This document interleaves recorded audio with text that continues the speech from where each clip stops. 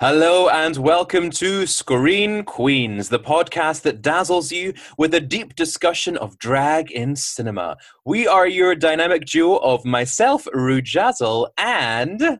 CJ Banks. Now, from the perspective of two fabulous drag artists and our very special guests each week, we're taking a strut down Hollywood's history of drag portrayal to see what they got right, what they got wrong, and all the glitter in between. Isn't that right, Rajazzle? Yes, and this week we are delving into the Australian classic, The Adventures of Priscilla, Queen of the Desert, with our very special guest of the week, Glasgow's most opinionated drag queen. We have Oktoberfest! Yay! Hi everyone! Hello. Welcome. How are you, October? You? I am fabulous. I am doing very, very well. My poor little flatmate has the sniffles just now, so to be on the safe side, I am sitting in my house for the next 2 weeks. I'm so excited. Oh, what a responsible citizen. We love that. What can I The say? question is, can, in 3 years' time, when I'm just not feeling the show, go, guys, I'm quarantining for 2 weeks? I wish you would do that more frequently. That would make everyone happier. And I wish that you never come out of quarantine. So what are we discussing today? On that note, I will say that watching this film again, it's quite scary how much a young CJ Banks is just Felicia Jolly Goodfellow. I'm sorry. The three of these characters are the three of us. We have the hardworking, gig-getting ingenue who gets them to Alice Springs. That is, of course, Rujazzle. We have the loudmouth youngster, CJ Banks, and the older, disgruntled trans woman. That'll be me. Alcoholic trans woman. Yeah, major alcoholic. I will say, most true. we will dive in, of course, very deeply in this podcast, but Bernadette is a fucking icon. That's all I can say. That is my conclusion of this film. She is iconic. Most of the praise of this film is like that. The portrayal of that character is the strongest part of this entire thing. Like, a lot of it's like, oh, there's a lot of gay and a lot of drag, but this portrayal is what like sinks or what like stings. Well, way back in like 2015, I watched this movie for the first time, and it cracked the egg for me, which is the phrase of when someone realizes that they're trans. And I was like, I really admire this character. Oh, I want to be this character. So, like, there might be a bit of problems with the fact that it's a cis man playing the role, but he did a good job. Yeah, he did a good really, job. really strong. And I think I can't think of a better or a more iconic portrayal of a trans woman in a film like this, to be honest. I mean, there are lots of portrayals these days, but that one is pretty legendary, I will say. One of the first strongest. Yeah, I think out of portrayals of trans women that aren't by other trans women, which I think it should be, that obviously makes sense. But in cases like this where that just wasn't an opportunity for trans people, we just were not getting cast in these roles, I think that this is definitely one of the better ones. It is a shame that they chose to use a cis man rather than a cis woman, because they decided that at the end of the day, a trans woman really is just the same as a cis man, which very problematic in terms of casting, but he did do a good job with it. I cannot dispute that. One of the most egregious things is casting a cis man to play a trans woman, because it perpetuates the stereotype that at the end of the day it's just a man with something on.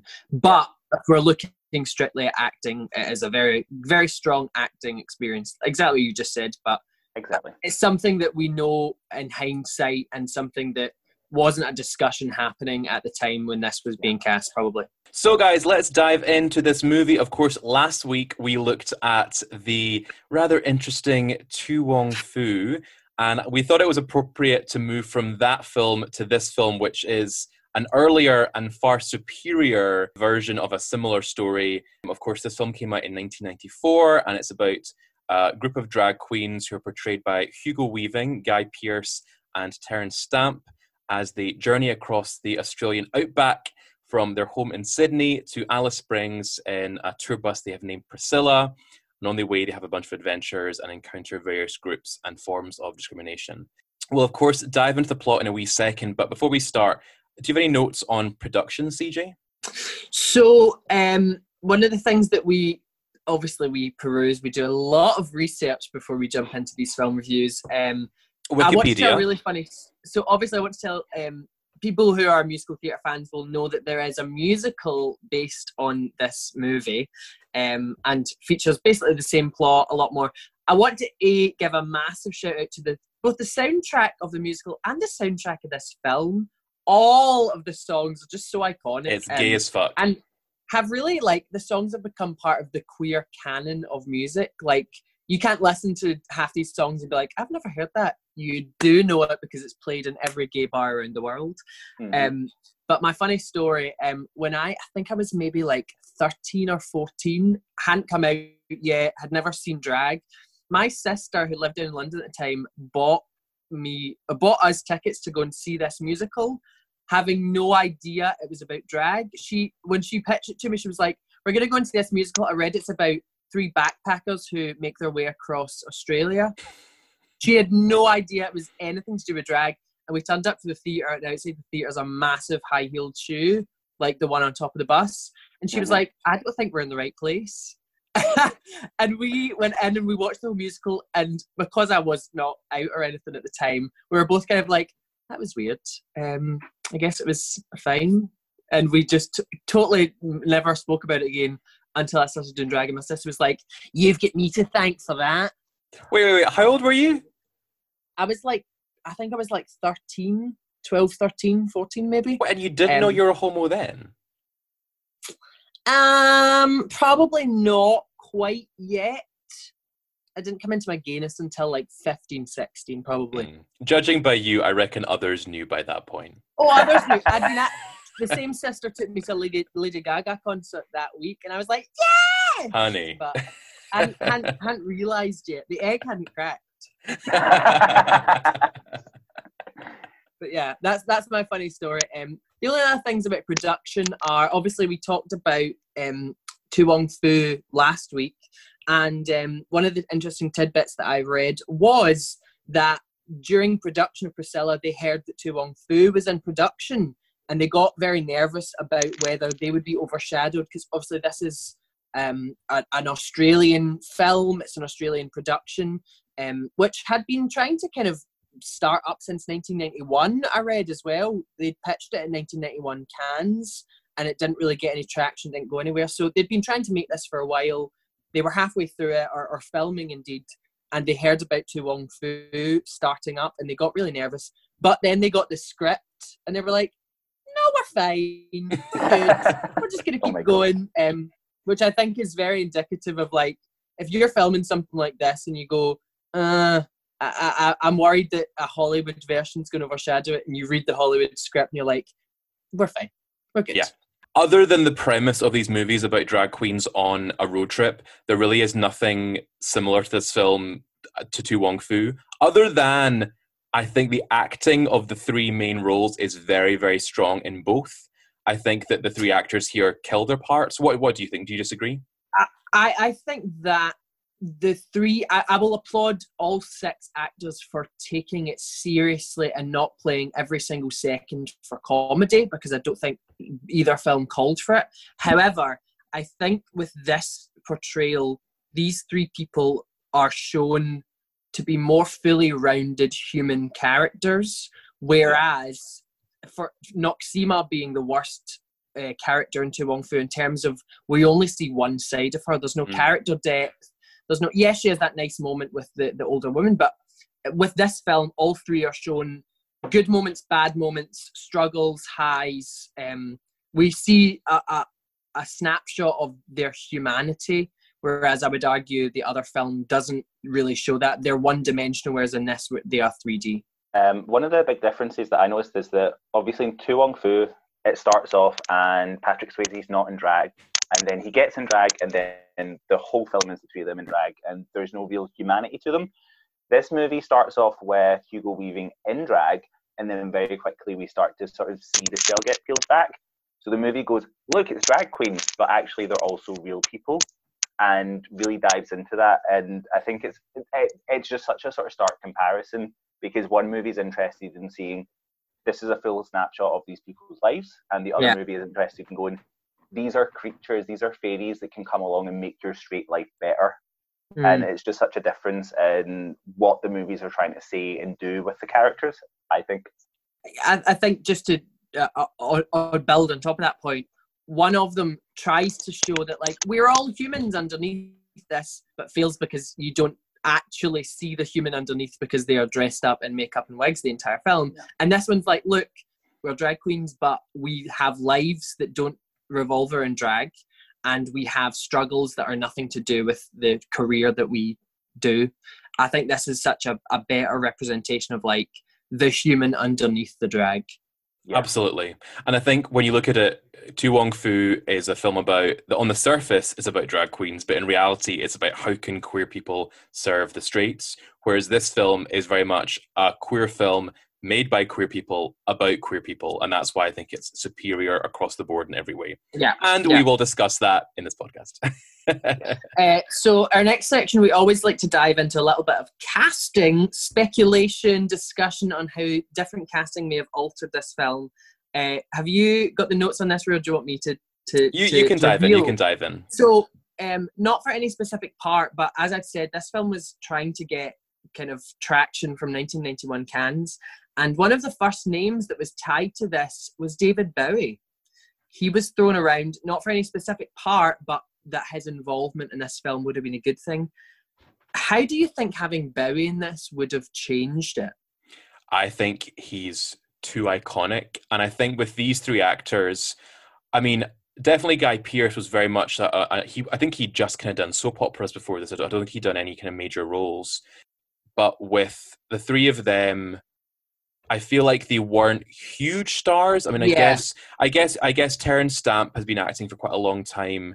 Hugo Weaving kind of in the middle of there, but they weren't huge names. I think if you'd had a huge name attached to it, I think it would have overshadowed the story. I think it would. Yeah, I think it would. Opinion. I think if you bring Bowie in, it's kind of like having Cher in the Mamma Mia sequel. It becomes the Cher show, and you don't focus on the story at all. So I am glad that Bowie was not in this. Yeah, I mean, do you think that's part of why they didn't have the characters out of drag in To Wong Foo, because they're such big names that you wouldn't really be able to disassociate from who they are as people, and you could focus on characters, whereas here they're much less big. They're not as big names at the time, so it was a lot easier for people to see Hugo Weaving as the character of Mitzi in like a full capacity. It wasn't overshadowed by who he was as an actor. Yeah, that's a good point, actually.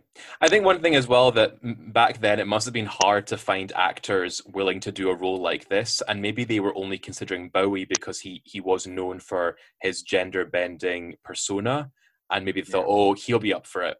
The other name that I thought was interesting was Tony Curtis in the role of Bernadette. Of course, Tony Curtis, we will look at him later when we discuss Some Like It Hot. He was Josephine in Some Like It Hot, so I guess he has dabbled in drag as well. They also mentioned Jason Donovan for the role of Felicia, which is hysterical. No, I don't think that's hysterical. I would have loved it because he is one of my all-time first crushes because of the Joseph video. I think the thing is, he was, so the story with Jason Donovan, he was down to do it, but when him and another actor came together at the first kind of production meeting, they didn't get along, and they didn't treat the staff very well, and because of that disagreement. So Jason Donovan was down to be that character, and has since been that character on the Broadway production, but never ended up being in the film. I mean, Jason Donovan would have been just as delicious as Guy Pearce, so I'm down for either. The sexiest character in it. The last name I have on this list as well here is Tim Curry as Bernadette, which I don't think that would have worked. No, not at all. It's tough because I only see Tim Curry as like such a camp comedy actor. Everything he does, or villainous. But like even his villains, I think, are like so high camp fun that I think Bernadette has, hilarious moments, but there's a very serious side. And that's not to say that Tim Curry wouldn't be able to rise to that challenge, but just putting his face on that character, you're like, I would end up laughing at every single thing, even if it was intended to be serious, because it's Tim Curry. It's Tim Curry. Yeah, it would definitely be, the whole time I would just be looking at Tim Curry going, "You're not a trans woman. You are Dr. Frankenfurter," and I can't unsee anything else. And I think it would be similar to having any other big name like David Bowie in it. It just wouldn't make sense. You wouldn't be able to look past the actor. And I also think that what was I going to say there? I think Bernadette has such like a dry wit, and I think if Tim Curry delivered it, I would be laughing out loud. Whereas with Bernadette, I'm like, that's really like funny, that's savage. But if it was Tim Curry, I'd be like, oh my god, that's so funny. I think my reaction would be completely different with him delivering the exact same lines. It's funny because if you're to, I mean, it's probably not a good thing to do this, but if you were to compare the three characters to their essentially counterparts in To Wong Foo, I guess Bernadette is the Noxema because she's kind of like the one with the sassy lines and the amazing comic kind of comebacks. But we can clearly see that Bernadette is a far superior, more well-rounded character with a great story arc, as are the other two as well. But anyway, before we dive into the plot, any other final points? No, I think I'm good to jump into play it. Oh, actually, one last thing. I wrote down here a list of what I would consider to be the main themes of this film that I think we will touch on throughout this podcast. So those are, the first one is discrimination. The second is the idea of being Australian. The third is queerness, and by that I mean queer love and queer family. And the fourth is the idea of home. So I think those four things are the main thematic devices of this film, and they recur throughout it in a quite interesting way. So the film begins in Sydney in a slightly glamorous but mostly kind of dingy gay bar. And we have Mitzi and Felicia performing I've Never Been to Me. I also find it quite... The thing with this film, I keep on comparing it to To Wong Foo, but in a kind of similar but different way, it has moments of realism, but I guess here it's much grittier, than these surreal moments. But in this film, they're played more in an artful way, I would say. Like the priest appearing on stage during her number, like that wouldn't happen in a drag show. Like you wouldn't have someone in a full priest costume just there. Well, I mean, CJ Banks has done entire performances in priest costumes. I've been a priest multiple times, Mama. Let's get it together. But to walk on for 5 seconds? You can have a plant in the audience. Transgender is very often a suck audience plant. Although this film is quite gritty and very much set in real life, there are these just kind of flickering moments of surrealism. Like even the scenes of Felicia on top of the van doing her like operatic number is quite surreal. And I the way that I kind of read this was it's suggesting that drag is all about illusions and the twisting of reality, and that drag is kind of about the break in the Matrix in a way. What do you guys think of that? I like that you use the break in the Matrix reference, considering we're talking about Hugo Weaving. I know, right? I completely agree. I think that, he's Agent Smith in the Matrix. Fucking hell, CJ. That's like his most famous role. Jesus. Anyway, I completely agree with you, Ru. I think that one of the things that's really interesting is every scene where there's a performance, there's an element of it that is just unrealistic, but it doesn't detract from the movie in any way, because it is making that point that when a drag queen is performing, it is meant to not be, like, you don't take it at face value. Yeah. You don't look at the person in a sequin dress dancing on a table in a bar with about 20 people half-heartedly paying attention. You get absorbed into the fantasy. You really soak that in, or at least that's the intention. And I think the movie does a really good job of portraying that. And as we've seen with a lot of digital drag, this is the sort of things that people wish they could do. They wish they could have 6 costumes in a single number, but it's just not possible when you're on a stage. So I think the movie does a good job of capturing that magic of drag, I guess, without making it too ridiculous. Completely. And I think that shows that this film was made by someone, written by someone who knows drag, loves drag, and respects the art form. But yes, at this show, it's quite evident that the audience aren't paying attention. They're showing playing snooker with their backs turned, drinking beer, rolling their eyes. I was fully like, in what gay bar is there a drag show happening where there's a snooker table? And then I remembered there's one upstairs in Delmonico's. So every single Wednesday when we were on stage, someone is probably playing snooker and not paying attention. Exactly, but they're above the stage, so who cares? So the Queens finish their number, and there's quite a rowdy reaction. Someone throws a beer can at Mitzi. The person who throws the beer can 2 seconds ago was like, yeah! It's like, how do you go from like, that was a great show to throwing your beer can? How does that happen? The way that I read that... Have you ever performed in a club? True, but if he's good, if he is clapping for you, he at least enjoyed it. So then, is that him tipping you by throwing you an empty can? Like, what's the deal? The way that I read that was this film, I think, is a deeply Australian film, and it's both celebrating and critiquing its country, and that's kind of portrayed in how a lot of the characters are quite kind of gritty and rowdy and like foul-mouthed, which I guess are kind of stereotypes of Australia. Don't you think that the sensibility of Australian people kind of resonates with Scottish people as well? Like that, those words, gritty, like foul-mouthed, there's a lot of similarities, I find. Yeah, I was just about to say, as a disclaimer, if you're Australian and you're listening to this, when we say all those words, we could say them about ourselves. We're not being derogatory here. I do think that is a very fair point. It's trying to make that impact of, this might be a gay bar, but they're just as rough and rowdy as anyone else because that is just part of the Australian experience. Stereotype. Yeah. Okay, so after a phone call backstage, it cuts to a flashback in a hospital, and Mitzi is wearing a chandelier as a drag costume, and we see a wedding ring on her finger. What do you guys think of these flashback moments? Because again, they're very surreal. That is where Katy Perry got her Met Gala chandelier inspiration from. That's all I'm going to say. Oh my God. I fully want this costume just for sitting about the house in, because you could never perform in a single venue in this. You wouldn't be able to get through the front door. So you just sit about your house in this feeling October, fabulous. You're lying. You would sit on stage and do Chandelier by Sia. On a stool. No movement. It's a standing. No, I would get you, Rujazzle, to wear the costume, and then I would just sit underneath you swinging from bar to bar. Okay.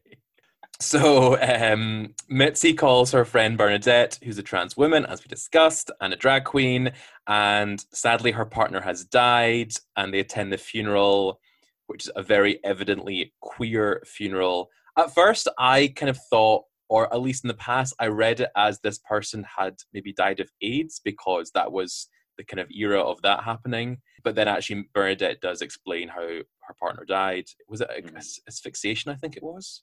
He was dyeing his hair and he asphyxiated on the peroxide fumes, is the story that we are led to believe. Because someone's... The main character says, he like tripped up in a bathroom and slipped and fell, and she was like, no, he was in the bathroom dyeing his hair, bleaching again. Every gay during quarantine is worried about. That's a very quarantine mood right now. We talk about like going to a funeral in full drag, how A, camp that would be, and B, like you're asking to ruin your makeup, so you may as well go in a tear-stained face anyway. Get that black liquid eyeliner, let it drip, and be like, I'm ready, let's go. I mean, that was actually something I really liked about that funeral scene, is that it captures the fact that, yes, okay, there's people at a funeral in drag, which is a bit ridiculous, but also just because someone's a drag queen doesn't mean that they are, they get an exception from the tough parts of life. And sometimes you do find yourself sitting there in drag in really strange or uncomfortable situations because drag almost feels inappropriate for it. But just because someone looks weird doesn't mean that bad things happen to them. And I think that's something that perpetuates throughout the movie. It's sort of really hitting home that just because something is strange doesn't mean it doesn't live a normal life, or as close to a normal life as you can when you have makeup like that. That's very, very true. One of the things that we're like, it's normalizing that there's humans underneath this and humans die, so of course it's a part of this person's life. Exactly. So what happens next is Mitzi tells Bernadette that she'd been invited to do a show in Alice Springs, which is in the middle of Australia. And I think I've done a show with her. Alice Springs, yeah. And Bernadette reluctantly agrees to join her. And Felicia, the younger drag queen, is also joining, much to the disgust of Bernadette. And Felicia is a very arrogant, annoying young drag queen. I have to say, Bernadette meeting Felicia for the first time is a full-on mood for me. This is exactly how I felt the first time I ever met DG Banks. I wasn't that loud when I first met you because I was like, oh, I'm very hardworking and I just wanted the opportunity. Now I'm screaming your ears off. But back then, CJ, the first time I met you, you were in the audience at Dell's and you got that's so bad. smashed you ended up under the table. That's rough. So I don't remember. What a surprise. They're all alcoholics in this, so we're all joined together. So Felicia's dream is to climb Kings Canyon, which is in the middle of Australia, in full drag. And Bernadette's line is, that's what the country needs, a cock in a frock on a rock. Which is fine for this context because it is a male-identifying drag queen, but that term is not quite great these days for everyone. You know what? I'm quoting the film. Don't come for me. You're allowed to say that term because he is a male-identifying, like a cis male. If anyone's got the right to read Say it, as a Bernadette. male drag queen, it's a trans woman. She's in a position to use that. Completely.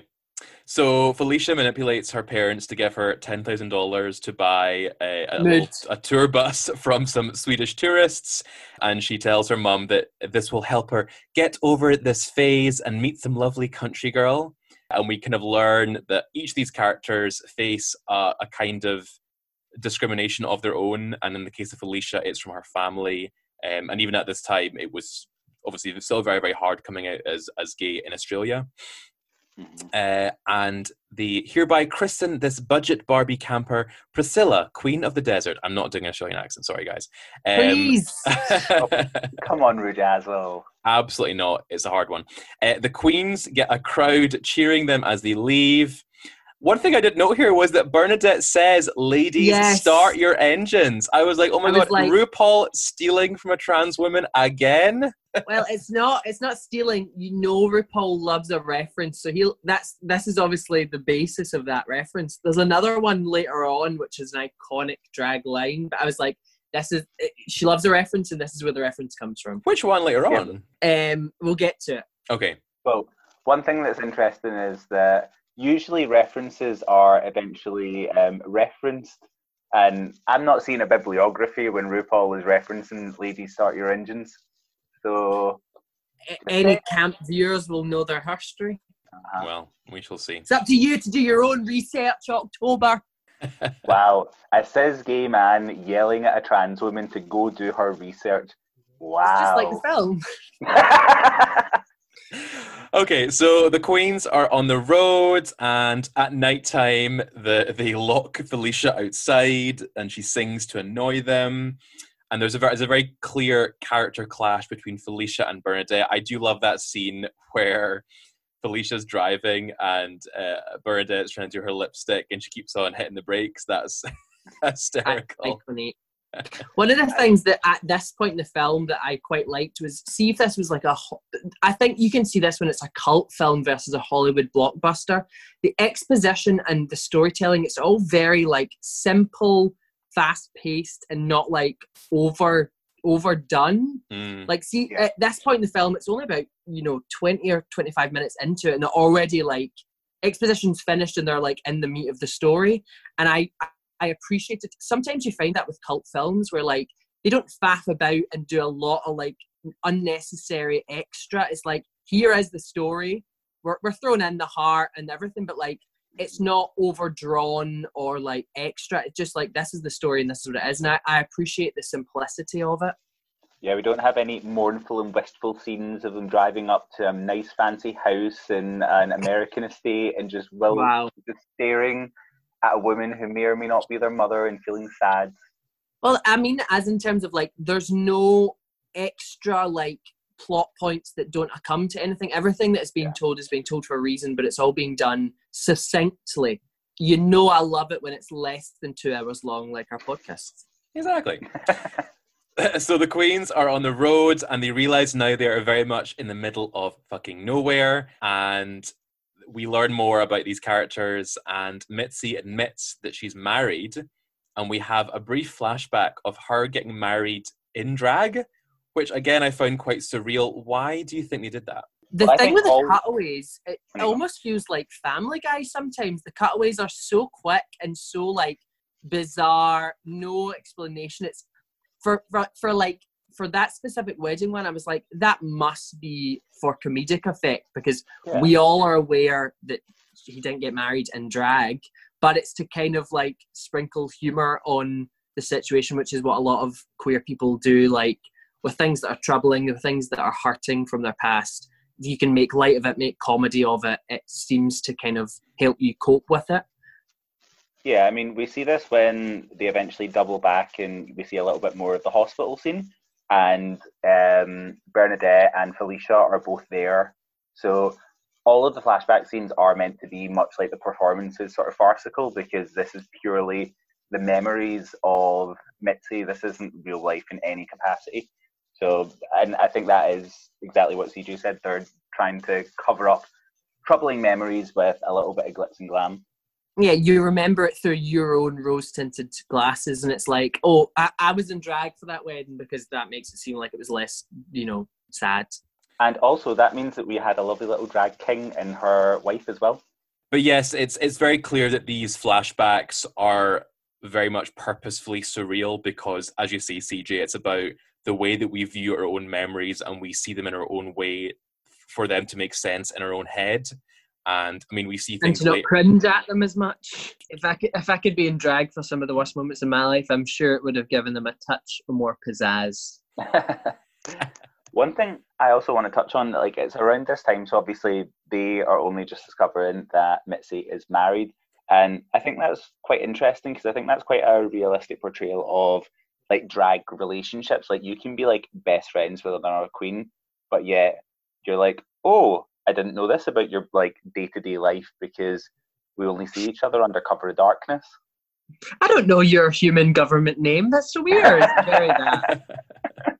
Very, very, very true, though. Very true. I guess it kind of feeds back into the idea of drag being this illusion and like an armor to cover all of our insecurities and our traumas and things, and we don't always see the person beneath. And I think this film is all about lifting that curtain of illusion of drag and finding out who these people are underneath that. One of my other favourite lines, the one that I was referencing earlier, happens around about this time. There are two things I don't like about you, Felicia. Your face. Iconic lines. That was great. Like, just perfect. With Felicia as the name, iconic.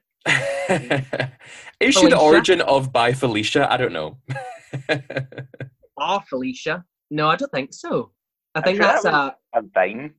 I think By Felicia, that's said with an American. By Felicia? No, that's an American thing. True, very true.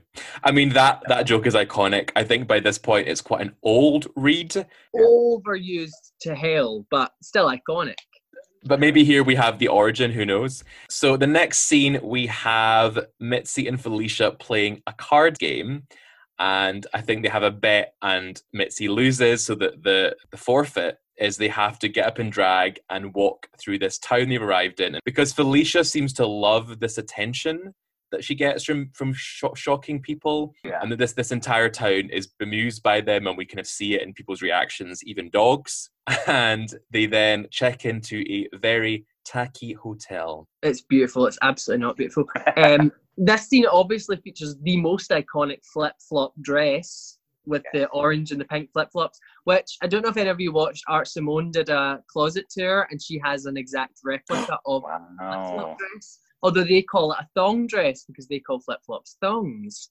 So iconic. One of the other funny things is it's like seeing the wigs. See at this point, and it's that Felicia's wearing like a neon blue and pink, like foam. I don't even know how to describe it. It's not foam. It's like do you remember the wig that Thorgy wore to the season 8 reunion? That kind of like long strands of plastic.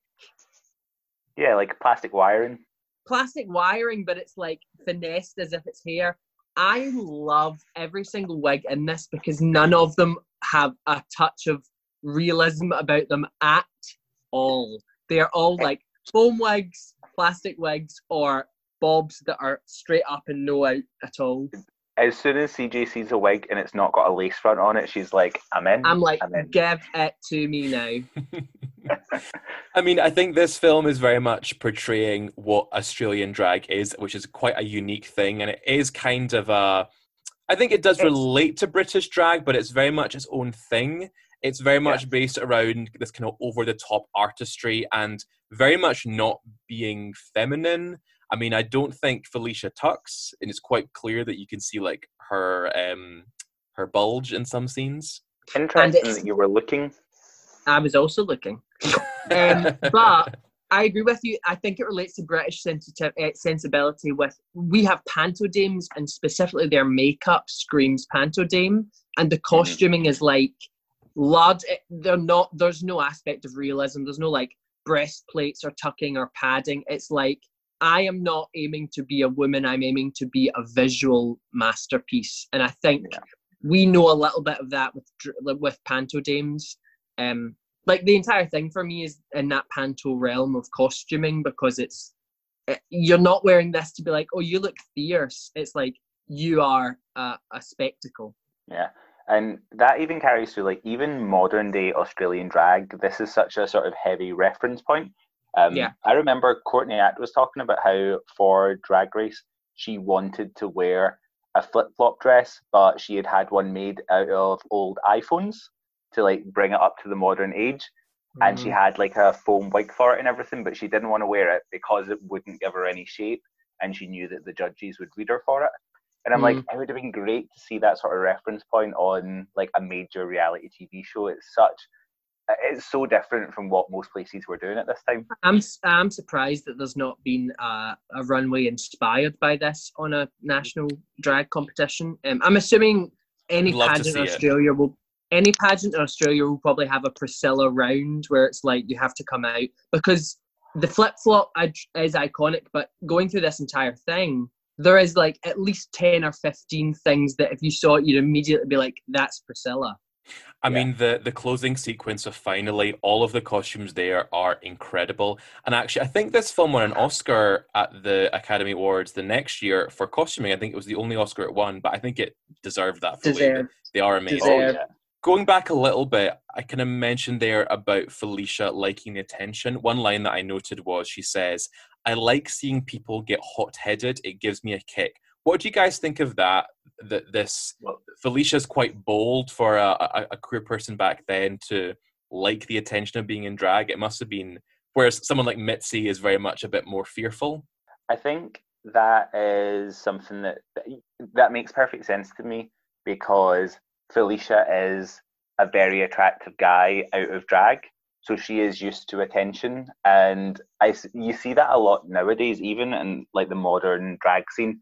Like, pretty twinks will get into drag and they love the attention because they're used to getting attention. And I think quite often you find that people who maybe are less typically attractive out of drag are maybe a bit more uncomfortable because they're used to being uncomfortable around crowds, whereas people who are used to getting positive attention just see any attention positively. And I think the film actually does quite a good sort of nuance of how, like, Mitzi's very uncomfortable at first, and as soon as the attention's positive, you see her like high-fiving with people and chatting with them and having fun. But she's obviously apprehensive about the concept of it. But once she gets into it, because it's positive, she loves it. I read into it in a totally different way, which was, I read it in terms of like levels of wanting to rock the boat per se, and because Mitzi is the middle, she's met some level of discrimination, of hate, of backlash for being who she is in the world. So she's now got to a place where she's like, whatever I can do to not rock the boat, to just get along with my day, I'll do it, because it serves me that I don't have to kind of face this backlash. Whereas being a young and naive person, Felicia's kind of like not really seen the reality of the amount of hate that she might get. And we see a little bit of this later with the scene where she gets in trouble. But to me, it screams of that thing of younger people are a bit more raucous in their ideals, and they're willing to go further because they're kind of like balls to the wall. I'm gonna fight for this with everything that I've got, because they don't quite know some of the ramifications that come with that, because they don't have the lived experience. And you see it like Mitzi's kind of like, this is a bad idea, and I know it's a bad idea, but I've just got enough like fight in me to do it anyway. And Bernadette's like, absolutely not. Like, I'm not getting dragged to walk down the street because I lost a dare, because she has that lived experience of, my well-being is important enough that I'm not doing this just for fun. Yeah. That's the way that I read into that entire thing. Yeah. And here's the thing, like, it's a fun moment to see these drag queens out in the daytime drag in a heteronormative little town. That's a fun kind of culture clash there. But I'm just glad that this film gave it there's a reason for that. There was this card game that she lost. It's not like Tu Wong Fu, where they're choosing to be in drag, because that is so unrealistic. But we've been through that, and we're now on this film. Also, the song in the background, Alicia Bridges, I Love the Nightlife. Iconica. I want to pick up on, so the phrase that you mentioned was when Felicia said that she likes to see people hot-headed. And that is something that we've not really addressed yet, which is the antagonism of Felicia towards Bernadette by consistently using her dead name. She keeps dropping the Ralph bomb. And actually, even earlier in the movie, when they're on the bus, at one point you see Felicia singing a song which has the T word as one of the lyrics. And then obviously we also have the discussion of Bernadette as a transsexual and not using the word transgender. There's a lot of discussion that can be had around the language that's there, I think. One of the main points I want to make is that I think it's fine in this context, because it was the 90s and that was the more common term. The transsexual was what was being used. And even then, nowadays, there's a bit of a movement to reclaim that word by trans women who have had surgery, and like transsexual is an identity that they can take on as well as being transgender. So the language there, I don't really see the problem. Felicia, as far as I'm concerned, is just a young arsehole who doesn't realise that what she is saying has such an impact on Bernadette. Because I think a lot of drag queens, I find, have a bit of an ambivalent approach to like dead names or government names, because it's annoying when someone uses theirs, but it doesn't hurt. Whereas for me, I'm like, you say that name in front of me, I will fucking punch you. And it's like, it hurts. I mean, you both know how antagonistic I have always been about people using that name. I don't like it. It's always bothered me. Even before you were like openly trans with like yourself or with us, you just never liked it. I never, and obviously it makes sense now. And with Bernadette, I think her reaction, I think maybe to some people it would maybe seem overblown if they don't have any lived or personal experience of what it's like. But she has a response that as soon as she was like really properly angry, and when later on they get drunk and she starts trying to fight with Felicia, I'm like, yep, it's a perfectly valid response, and I support her fully, and I hope she gives her a black eye. I guess that kind of feeds into what Felicia's story arc is, that she starts the film as a very, I guess the word is like hubris, like it's youthful arrogance, that she is a young gay, she thinks she can do what she likes, but then she thinks everything is up for grabs when it comes to like, if I can make fun of my past trauma, why can't I make fun of yours? Yeah. It's not tit for tat. And I think she learns that there is a consequence to her behavior with what happens to later on.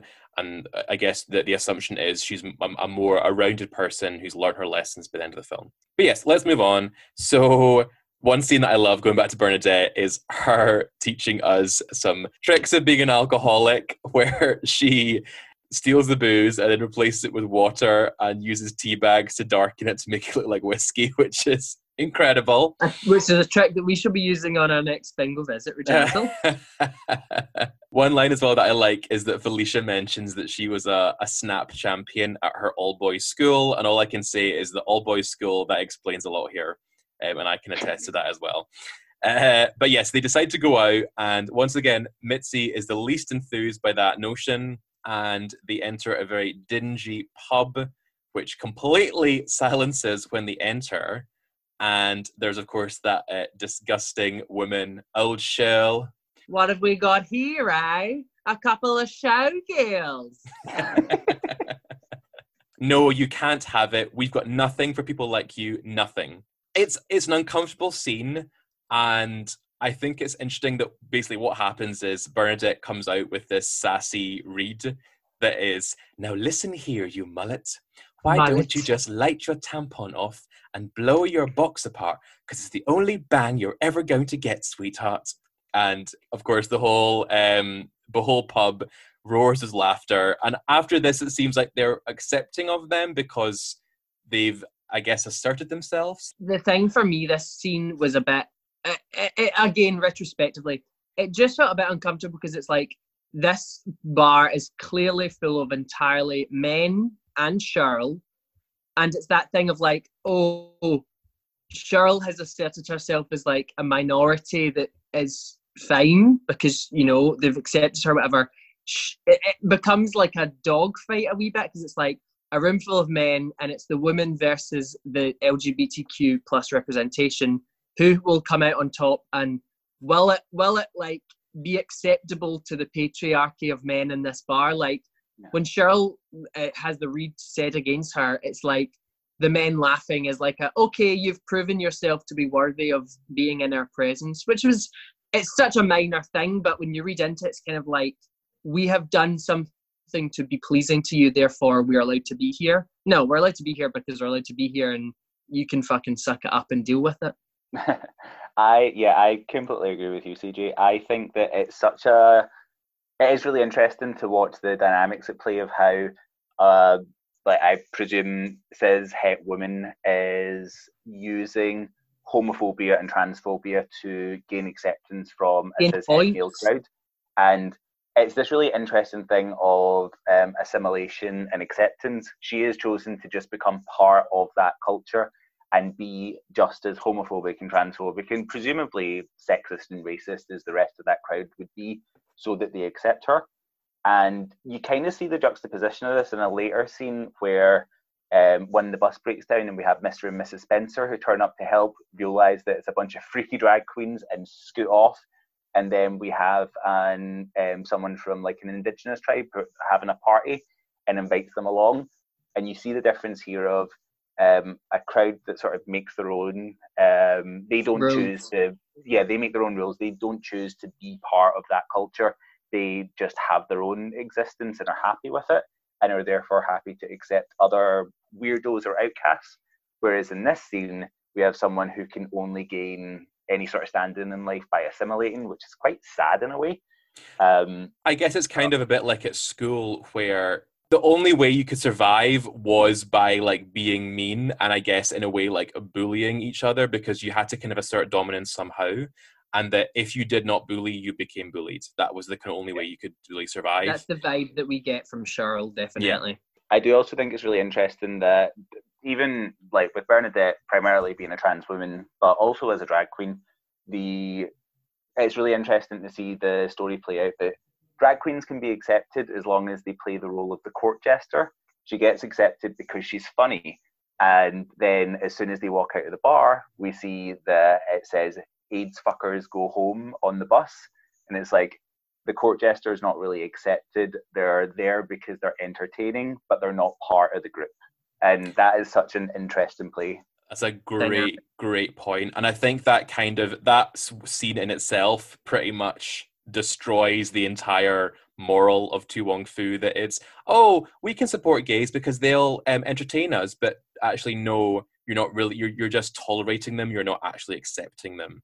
And real tolerance comes into letting everyone be part of the party and not just if they're there to entertain you. The fact that like when they walk out and they see that on the bus, it is dealt with in a much better way than the other film, because we see the response that it has on these people. It's not like oh, that's mean, next scene. It hangs for enough moments of levity that you're like, this has an effect on people. This has an effect on the human, that you are like having, you're hurling abuse at someone because you think they deserve it, but we get to see it like the person who's had abuse hurled at them, it really does affect them. And it's not just a plot point to be like, they are facing discrimination. It's to show that they are humans and how this will affect them, which I like. Yeah.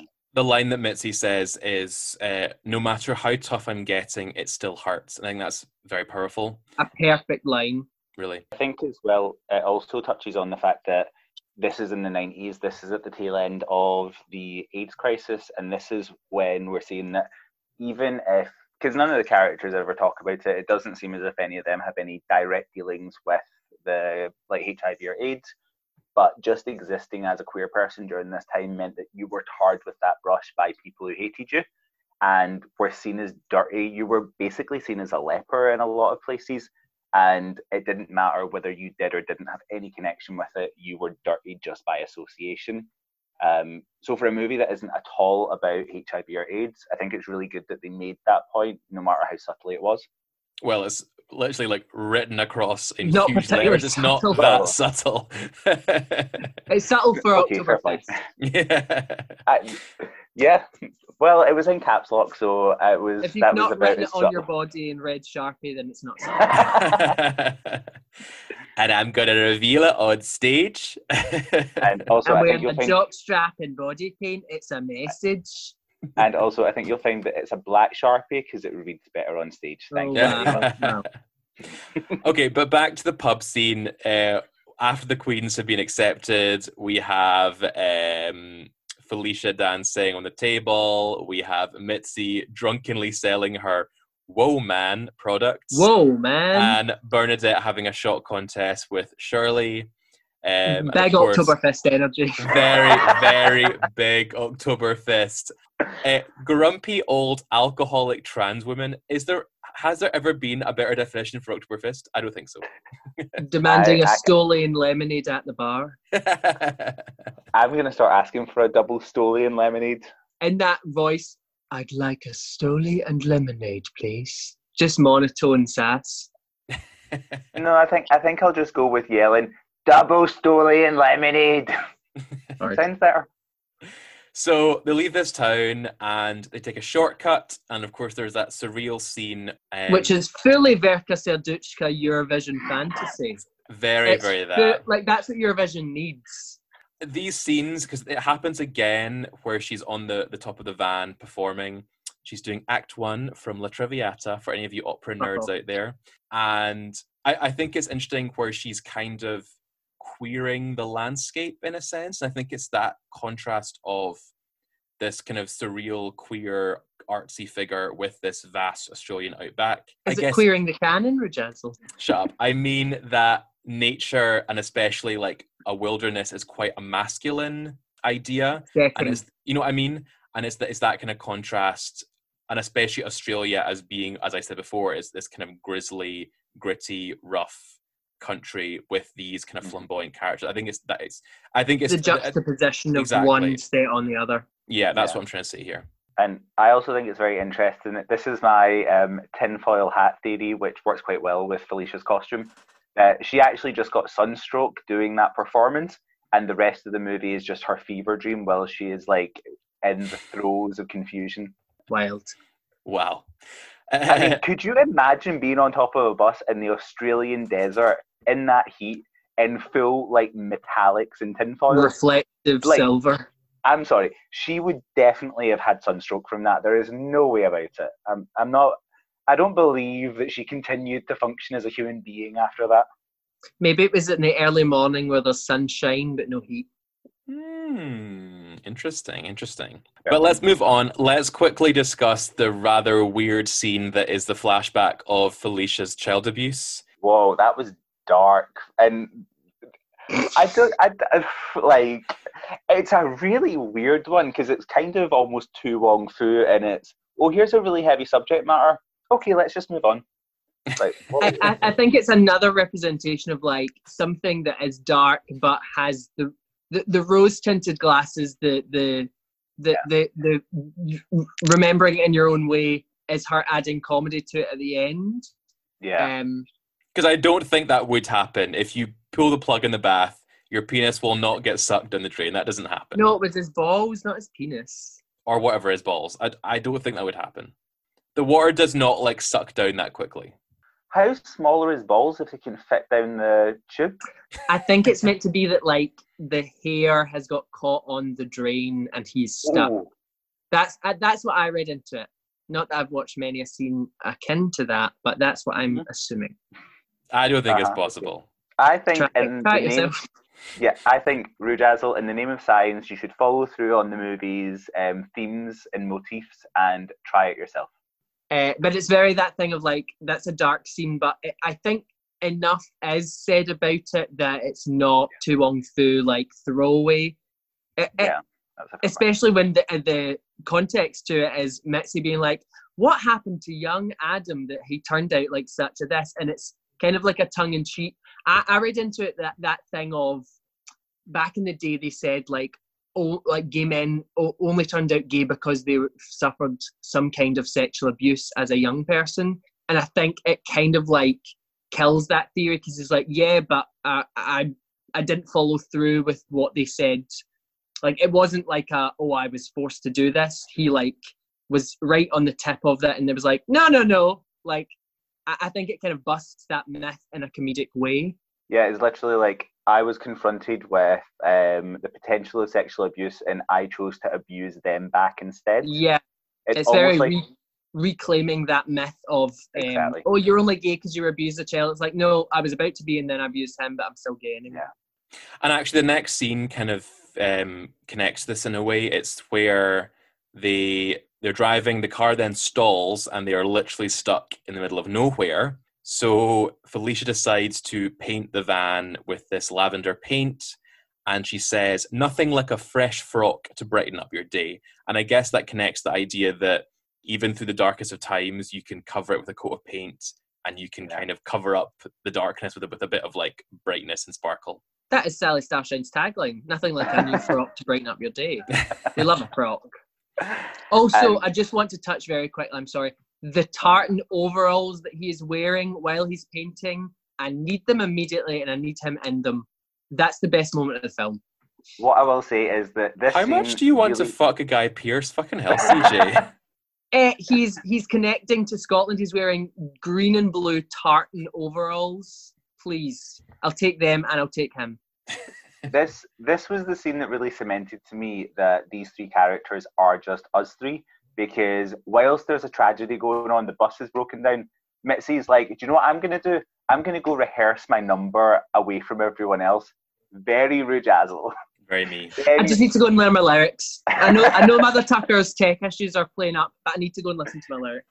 Then we have CJ, who has decided to start doing fucking home decor in oversized... Which is the Mother Tucker game.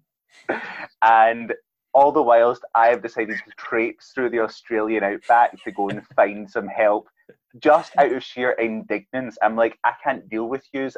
I'm going. Going to find the manager.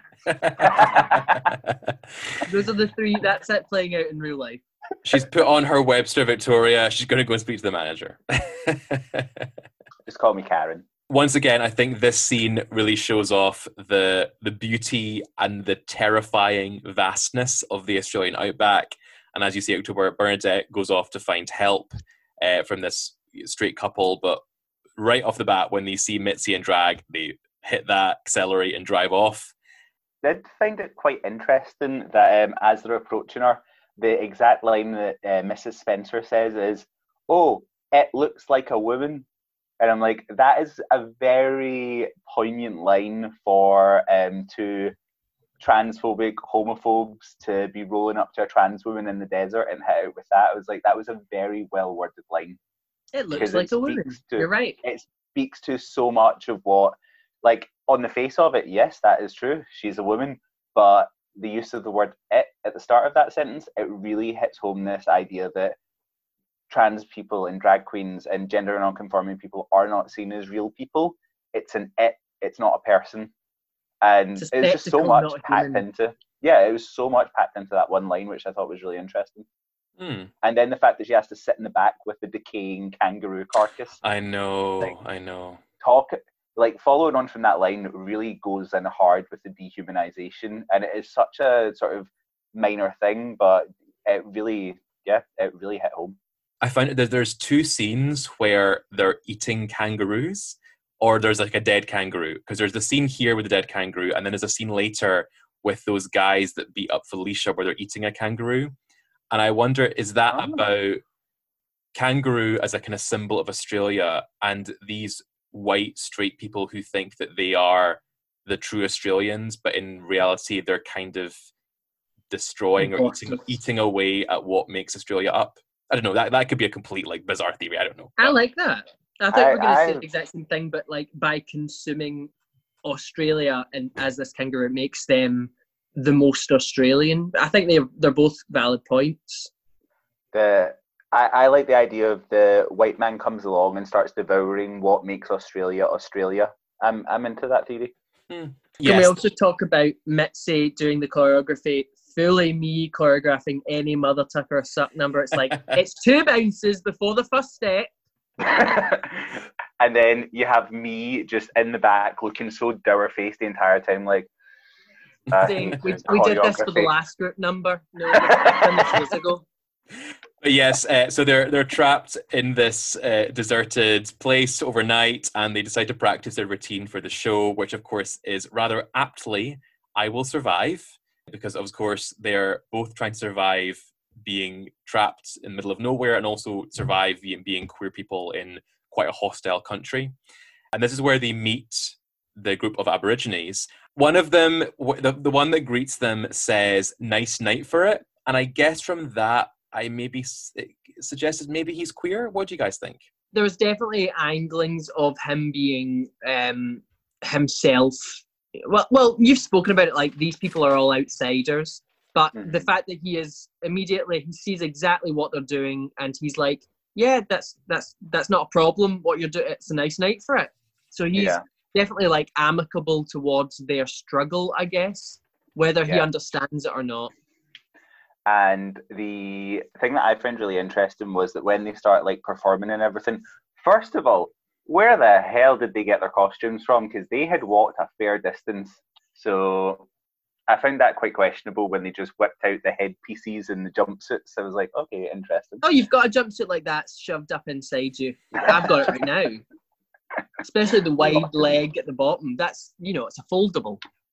Just as sort of farcical as it was to just in the 3 seconds in between the first chorus and the second verse to have him get up and drag and start performing with them, like obviously not practical, but I love that it really hits this point of like cultural exchange, and it's like we're all outsiders, so we can come together. We'll help you. You can show us what you do, and it was just it's a really nice scene. That one, I really, really liked it. I love it. You see it as well because they start playing the didgeridoo over the top of the song, and it's like it's a mashup of culture. Yeah. I love that scene so much, and I think again it kind of feeds back into my whole theory that this film is about what is it to be Australian, and if anything, the Aborigines are the true Australians in the same way that Native Americans are the real Americans.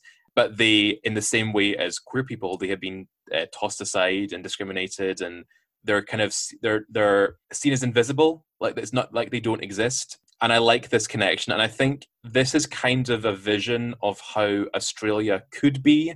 That it's this fabulous coming together of all these cultures and all these different ideas and inspirations that is kind of stopped by the mainstream cis-het populace. I mean, see what happens when you get rid of white cis-het people. I'm just saying, the movie makes a great point. Not advocating for anything, just saying. The ABBA turd thing, can we talk? Completely nuts. Can we discuss? I love it. I think it's just crazy.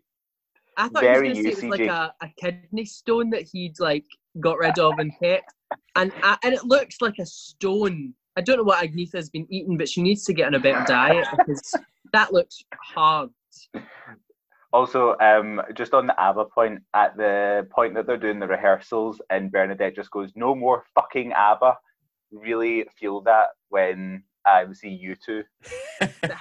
How can she be part of the queer community and not like ABBA? It does not compute. No, I don't see it. And what I love is that at the end of the film, as soon as Bernadette leaves the group, what is the first ABBA song number that Mitzi and Felicia do? ABBA. ABBA. That is U2 at Suck doing the final number.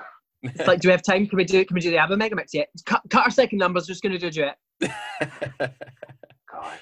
Okay, let's move on. The next scene, I think, is the only part of the film that I think makes me cringe. And that is the character of Cynthia, who is Bob the repairman's wife. Of course, Bob comes and rescues the queens, and then they stay with them for, I guess, a night or so. And Cynthia is an Asian character. She's got broken English. She acts kind of manic. And Bob tells her what she can and can't do, like perform. She has this desire to perform, but he tells her she can't. We found out that Bob is a fan of the Lay Girls, which I think are actually like a real thing in Australia. I didn't know that. And which, of course, Bernadette was once a part of that troupe. And he encourages them to perform in this small town. Of course, they perform in this little pub, and Bob is the only one who enjoys it. Everyone else is pretty horrified. Cynthia then appears in this costume, and she does this, I guess, strip act type thing, I suppose. And the bar loves this much more than the Queens, but yet Bob is deeply, deeply embarrassed. And of course, there's the iconic but problematic scene where she's firing ping pong balls from her pussy before being dragged off by Bob. What do you guys think of this character of Cynthia? I mean, I love any woman who can reclaim her femininity by the use of 3 ping pong balls. That is admirable. But I think I found the whole situation with Bob a lot more problematic until we got to the part later on in the film where it comes out that it almost seems like he was drunkenly tricked into marrying her. That seems to be the implication of the later scene. So Bob, I can kind of understand this sort of manhandling and dragging a woman through a pub is not acceptable in any capacity, but I can understand why he has a sort of shame or embarrassment about it. I can understand it. It doesn't make it justifiable, in my opinion. But I think the main issue really is not even so much the acting of Cynthia, but just the fact that that character exists. Like, I feel like I don't think her character being that ostentatious and crazy, for lack of a better word, I don't think it adds anything to the movie, and I think it is just there for the sake of a bit of wackiness, and it doesn't feel like it aged well at all. No, it really didn't. And I think I heard somewhere that the filmmakers said that if that's the one part of the film they regret, and if they were like to do it again, they would not include her, because as you say, like, her role has no purpose other than comedy, and I feel like Bob could exist without her. Obviously, he plays a role in the plot as he saves them, and then he becomes a romantic character for Bernadette, but she wasn't necessary, and I feel like it's just a problematic and pretty racist stereotype of an over-sexualized Asian woman. At one point later on, Bernadette calls her a mail-order bride, which is not a great thing to say.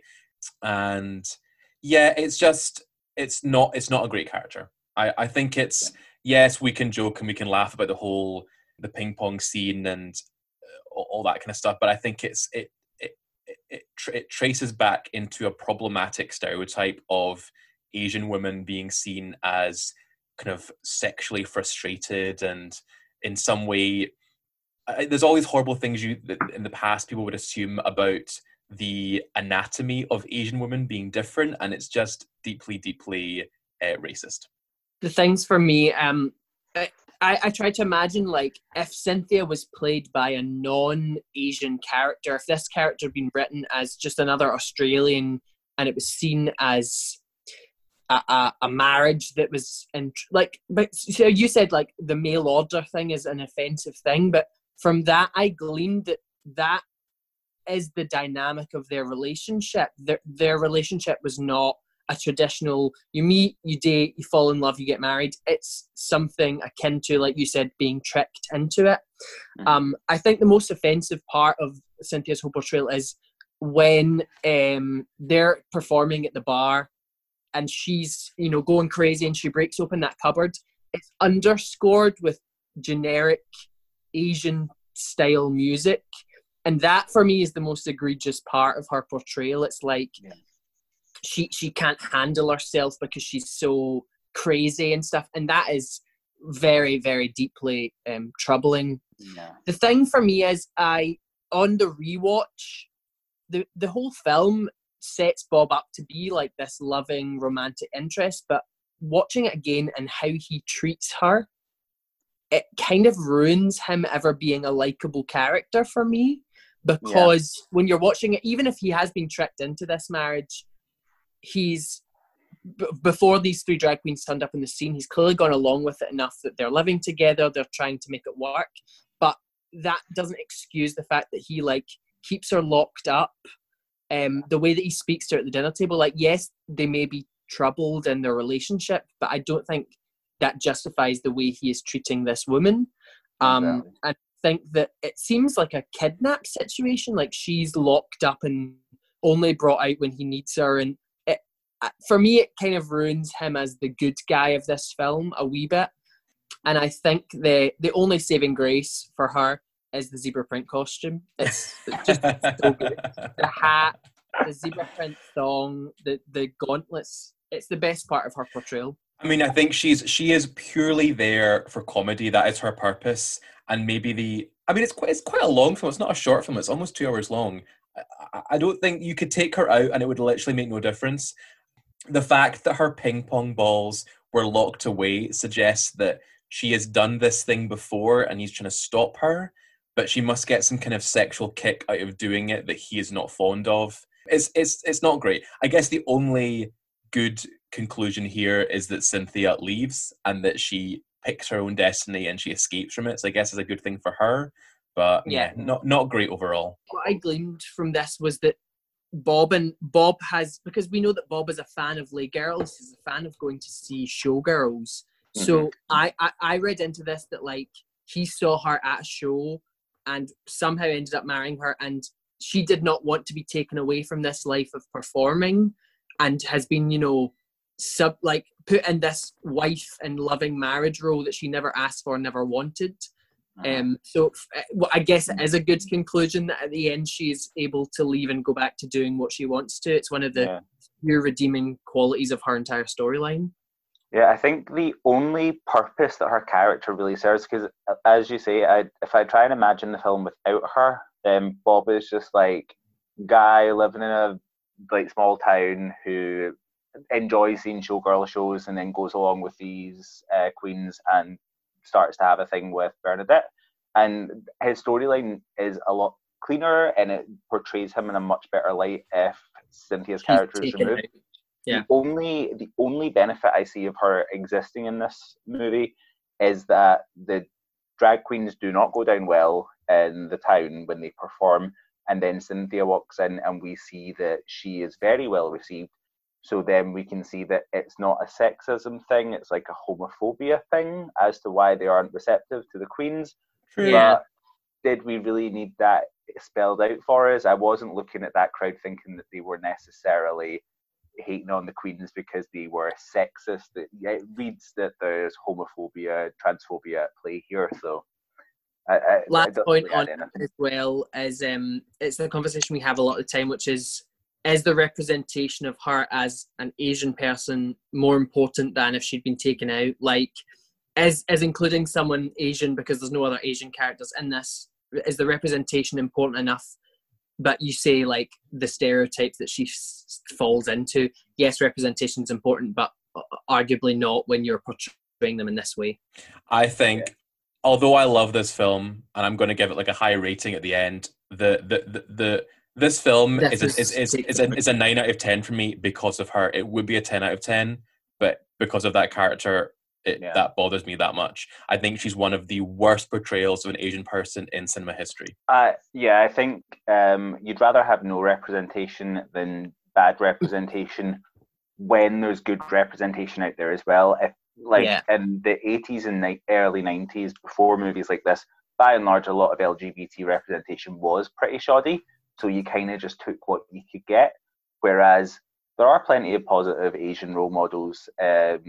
Like Asia is making its own movies at this time. So it's not as if this character exists as the sole representation of Asian women. And therefore, I don't think she serves anything. And everyone would be better off if she wasn't included, except the actor herself, obviously. Mm. Yeah. Anyway, moving on. The next little scene we have is we've got a flashback of Bernadette's childhood, of her swapping presents with her sister at Christmas time. I'd love to know what your thoughts on this scene were, October. I thought it was a very simplistic and redundant representation of transness.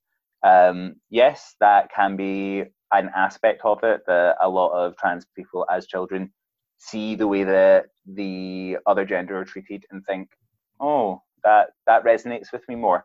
But the idea that trans people they use their transness as a reason to, or their transness as a justification of like stealing basically from other people, because there's often narratives of like closeted trans women who like steal their mum or their sister's clothes and wear them, and it's always this like, why does the story have to have like a sort of ill intent around it? Why does there have to be theft or manipulation involved? And it's also just a bit like there's more to being trans than wanting a doll.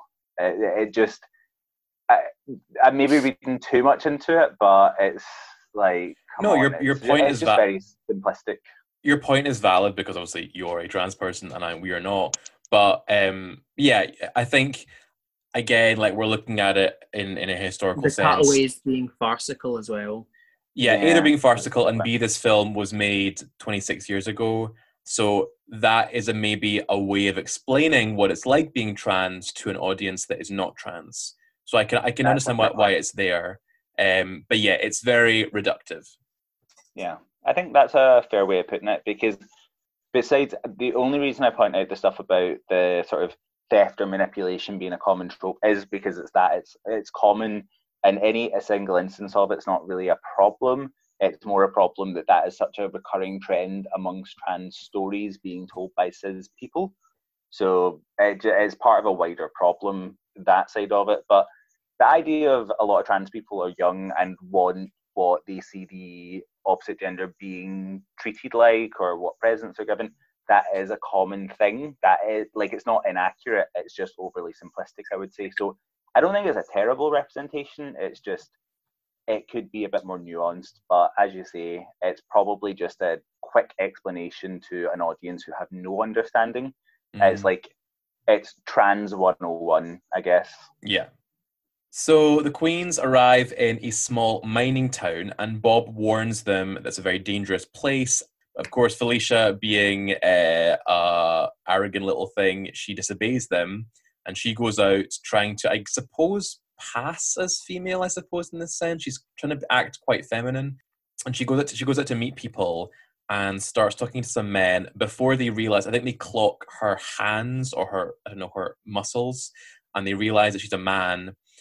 She then runs away, but is kind of encouraging them to chase her. She's very, very bold. And of course, they beat her up. Now, Bob, of course, saves her. But I will say, as we were saying earlier about Bob, is he a good person or not? He initially doesn't, like, he denies knowing her. Like, Felicia sees him there with the men. He turns away, like, as if like ignoring her. And he only saves her when it's very much that she needs to be saved or she will be killed. I think it's interesting to see that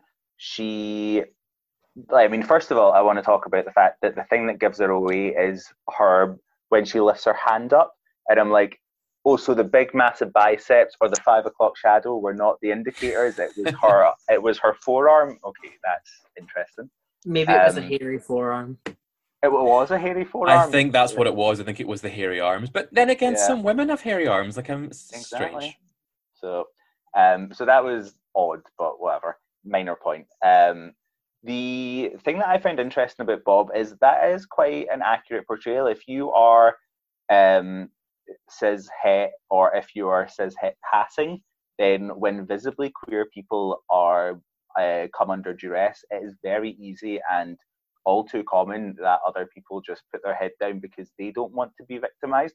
Because I don't think it's out of disdain for Felicia, it's because he wants to save his own back, and it's only when it's truly dangerous for Felicia that he does step in, because if Felicia just makes an arse of herself, then that's fine, he can let her live with those consequences. but he does step in when it is truly dangerous for her. So there is a bit of a kudos there, but also it would make everyone's life a lot easier if those of us who have privilege stepped up and made noise for others who don't have privilege in situations before they get too extreme. It would be beneficial to all of us who exist in very visibly queer lives. We would benefit so much more if people like Bob would step up and speak before we started getting abused and assaulted by other people. But at least he bothered to in the end. So true. 5 out of 10 for Bob's behaviour here. I don't know, you've raised such a good point there. It's that thing of like, Bob in that moment is kind of like, if I get involved just now, will all that hate get directed at me? Which he knows it will. I don't know. There's nothing that really Bob, because that's the thing. It's that thing of Bob has said to her, like, do not leave or you will get hassled. So he's kind of like, you've disobeyed my advice. Yeah, you've asked for it. Hell mend you. But then he does step in later on. It's that's a tough scene to watch. It's very uncomfortable. Like, I think, obviously, as a white person, like, the situations with, like, Cynthia and everything, it's very uncomfortable, but it doesn't hit home for me personally, just because, like, racial stereotypes are not really something I've ever had to deal with, obviously. Whereas a scene like this, like, watching a visibly queer person being attacked and assaulted for being queer, it's very difficult to watch, because I have been in similar situations. I've seen my friends be in similar situations. It's very uncomfortable. Yeah, it's hard watching, definitely. But one thing I did like is that once again, when the queens are in a very difficult and scary situation with lots of straight people, Bernadette kind of comes in and saves the day in a way. There's that horrible homophobic guy who's sort of taunting them, saying, come and fuck me, whatever. And she punches him in the gut and says, now you're fucked, which I loved. And I guess it's kind of showing that Bernadette, because she's the oldest and in a way as a trans person is the most discriminated, she is in the way the toughest because she's had to deal with the most. Yeah. And she has a real tough side to her. I think it's worth noting that is a common use of attack for homophobes, is they're kind of obsessed with the idea that queers want to fuck them, and that they're that self-obsessed that they think, oh, all these gays and whatever, they just want to have sex with me. Yeah, I mean, it's fascinating to me that not once in my life have I ever had homophobic abuse from someone that was in any capacity attractive. Like, they're only ever ugly, and as you say, self-obsessed. And I think it's, if you dehumanize someone, it's much easier to think, well, they must find me desirable because I'm a normal person and they're not normal, so I am desirable to you because I'm not a freak. And it's like, you're boring as fuck, and that's even worse than being a freak in my book, so piss off, you little reprobate. It's very food chain, where it's like, I may be the lowest of the low in straight people, but that still makes me better than the most attractive gay person or trans person. It's very exactly. That. The next scene I really like, and I think it's kind of a turning point for especially Felicia's character, and it's where Bernadette is talking about Sydney, and the line that she says, obviously, that Sydney is their home, it's where they've come from, and she says, in its own strange way, it takes care of us, as in the city. I don't know if that ugly wall of suburbia has been put there to stop them getting in or us getting out. Don't let it drag you down, let it toughen you up. And I guess what that line is about the idea of home, and queer people often throughout history have always had an area of a city where they feel safe, that kind of queer quarter, because they need that to be protected. And that when they leave that, they are instantly putting their lives at risk. And I think they've realised that Sydney for them is a protective home, and they feel safe there. Even though it's not perfect, as we saw in the earlier scenes, it's a home at least. I think it's very relatable as someone who has lived basically their entire life in Glasgow. People always have this expectation that Glasgow is such a sort of difficult or rough or rowdy city, and yeah, it can be, but there's not many other places that I would rather live, because I know that for all the grimy sides of it, Glasgow is a city where it's safe for me to walk around as a trans woman who is very visibly trans, and I don't really get much. Like, yeah, people say more shit than when I was perceived as just a gay guy, but I'm never really all that concerned. I have to keep my head about me and think, is this the right street to walk down at this point? But it's still a more or less safe city to live in. And I think that's kind of the realization they have about Sydney. For all the problems that they've had with it, going outside of that boundary, you realize, oh, actually, what we had, it might not be great, but unfortunately, it's the best that we can get just now. So it kind of gives you something to celebrate about something that you didn't think was good before, which is a nice silver lining to take from what is a pretty horrible thing that happened to Felicia, I guess. If we're talking about like the idea of home, it is that thing of we as queer people, our home is not based on our family's blood home, because sometimes those are not the relationships that we continue throughout our life, but that home is where you make it. And I think that for them, like, Sydney is home, but this bus is home because it's a safe space that they can share together. And that idea of home not being a position or a location, but the community that you surround yourself with. So in Sydney, they have a home because there is a loving, supportive community, but that they can take their home wherever they are as long as they surround themselves with the right people. I hate that I have to keep on going back to it, but to compare once again to To Wong Foo, that's a similarity in the plot where at the end of the film, the queens do return home to whence they came. And I think I think we might explore this theme quite a lot in these movies about the idea of home for queer people. Yeah, I think the driving point of this entire scene is that as someone who is visibly part of a minority, you are going to get shit, and I would love to think that will change, but I think it's just going to get lesser and lesser. I don't think these issues will ever fully go away, at least not in our lifetimes. I don't think, being sadly realistic about it. But there is something that you can reap from it. You can develop strength from these horrendous situations because it's all that you can do to reap some sort of benefit from it. And it's better to take something from these situations than just let it negatively affect you. And it's fair to let it negatively affect you. It should. It is not a nice thing to go through. But if you can get something positive from it, then being able to make something good out of these horrid moments it's the best you can do with it. Yeah. So the queens finally arrive in Alice Springs, and Mitzi is reunited with her very charismatic and pretty awesome ex-wife, and they have quite a real connection, and she meets her son, and there's a scene where the ex-wife has a woman there, and I kind of thought that was maybe her girlfriend, but then the son mentions that she had a girlfriend. I don't know. I think we're definitely meant to glean that this was her marriage, not just to help him hide his sexuality, but also to help her hide hers. Yes. We are led to believe that she is, if not bisexual, a lesbian. And I think as well, like the sexuality of a lot of the characters is kind of left quite open. Like, is Mitzi actually gay, or is he bisexual? Is she a lesbian? Is she bisexual?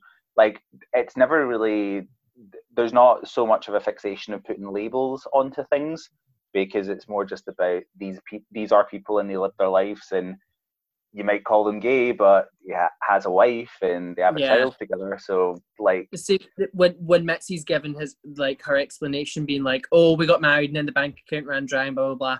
He gives it such a negative spin when he's explaining it to Bernadette, and he's like, "Oh, it was never a love thing. It was just for this and for that." But then when we see the two of them together, they clearly have a connection, and we are left saying, like, through your rose-tinted glasses, you're saying, "Oh yeah, I just married her for the money and whatever." But we see that there was definitely some love there. It's just a question of, was it a romantic love or was it a friendship kind of thing? Yeah. But I think it's a good point that everything's left unanswered when it comes to sexuality, because labels are important in some circumstances, but not in this. We don't need to know what their sexuality is. We just need to know that they're happy and respectful. Yeah, I think labels are always helpful to help someone define and understand themselves. but labels are for someone to be able to know who they are. And it's not necessarily for them to be able, like, you don't need to be able to explain yourself to other people. You should never be held to that expectation. So it's nice that the characters leave a lot of these things open, like things like Bernadette being, as they say, a transsexual is something that comes up and is discussed, but her sexuality is never touched on. We know that she was in a relationship with a guy, but that's about it. And the guy that she was in a relationship with, they even give the indicators of, like, he was bleaching his hair and stuff, which you could read into the idea that he himself was also queer. So, like, there's so many things that the film does a great job of explaining, of not explaining things because they don't need to be explained. Yeah. Of highlighting the complexity of queer love. Yeah, I think that's the theme. Well done. Okay, so we have the show sequence. They're performing finally. Again, it's a very appropriate song for this moment. And I think this whole sequence is pretty legendary. It's maybe one of my favourite moments in cinema. The costumes. Can we talk about Bernadette having the most unhappy face ever while being surrounded by the feathers? I think she opens the song, she's like, pure sore face, but covered in feathers. And she's like, meeting Mr. Right, the man of my dreams. Like, couldn't be less fucked to be on stage. It's major October vibes. Well, Bernadette looks over it, I think. Mitzi looks angry when she's performing, like really angry. But I think major October vibes energy on that. Angry. Whereas Felicia, I think she nails the drag kind of performance aspect the most. I think her lip sync is pretty flawless, I will say. Can we talk about the peacocks with the blue wigs? Well, I'm going to actually... Bella Houston energy. They're not peacocks, they're actually emus, because each of these costumes are inspired by Australian icons. Obviously, they're very extravagant and they've been queered by these queens. The first one is a grevillea, which is a native flower of Australia. The second one is emus, which is a native bird of Australia. And then the third one is frill-necked lizards, which again, a native reptile. And the last one is, of course, the Sydney Opera House. I thought the frill-necked lizards were native to the Jurassic Park movies. I didn't know they came from Australia. They are very that, but no, I was looking into it, and they are they're a type of lizard. You can look it up, a frill-necked lizard. They're native to... I think the last one was Sydney Opera House, but that's a gag. I got the rest of the references, but not the Sydney Opera House. Rewatch it, and it's actually pretty cool. And also their makeup and their hair is like a opera kind of moment. It's like a big light updo, white face, kind of Georgian inspired. So I think it all relates to opera. And then behind them, they have Aborigine art. So it's all... This whole scene represents that they are part of Australia and Australia is part of them, even if Australia doesn't always want them to be part of it. So it's kind of a complex contrast there. It's like an uplifting moment, yeah. Yeah, I thought this scene was just really nice. Like, first of all, visually it is gorgeous. As you say, all the characters do a really good job of performing while still sort of embodying the character that they play. So kudos to all the actors for doing that, because I can't imagine many of them had much experience with lip syncing before this. So that, like, just everything about it is just really nice to watch. And the fact that it is such a nice patriotic moment, and as you say, it brings in the Indigenous culture. It doesn't just go for white Australia. It encompasses all of Australia, and it's just really nice to see. And I think this whole film, it's portraying the good and the bad aspects of Australia. It's showing it as this amazing, vast wilderness with these amazing animals and this amazing culture of its people and its history. But it has this rowdy, dark, and hateful side to its culture as well. And I guess this film is kind of offering a new vision of it, which I will come to later on when we like to look at his son. But yeah, after the show, they receive a kind of a mixed reaction, but there's lots of love and cheers from Bob, from Tick's wife, and also his son, who he didn't know was watching, and that causes Mitzi to faint. And then we find out that his ex-wife is actually asking him to look after the son so she can get a break. Like, can we just talk about how these drag queens have the weakest dispositions ever? They faint at I know. everything.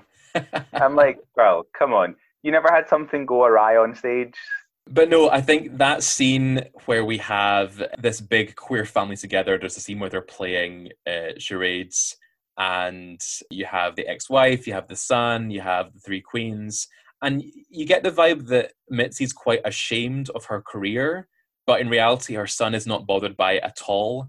And the son, the very cute line that the son says is, "Will you have a boyfriend when you're back in Sydney?" I actually got quite emotional there. I don't know whether it's just the quarantine making me emotional, but I thought that was so sweet, and I think it's an adorable moment of acceptance of this child for its parent that it's just met.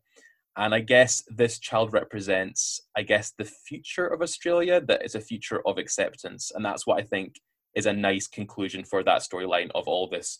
With the theme of discrimination being a big part of the film, that's a nice part to end the film on, I guess. It's like a glimmer of hope that the next generation lessens that discrimination. I mean, I think it's interesting that even to this day, we're still trying to make that point to some people, that if you normalize queer existence to children, they are very happy to accept it. And this movie is making that point back in 1994. Wasn't even born yet.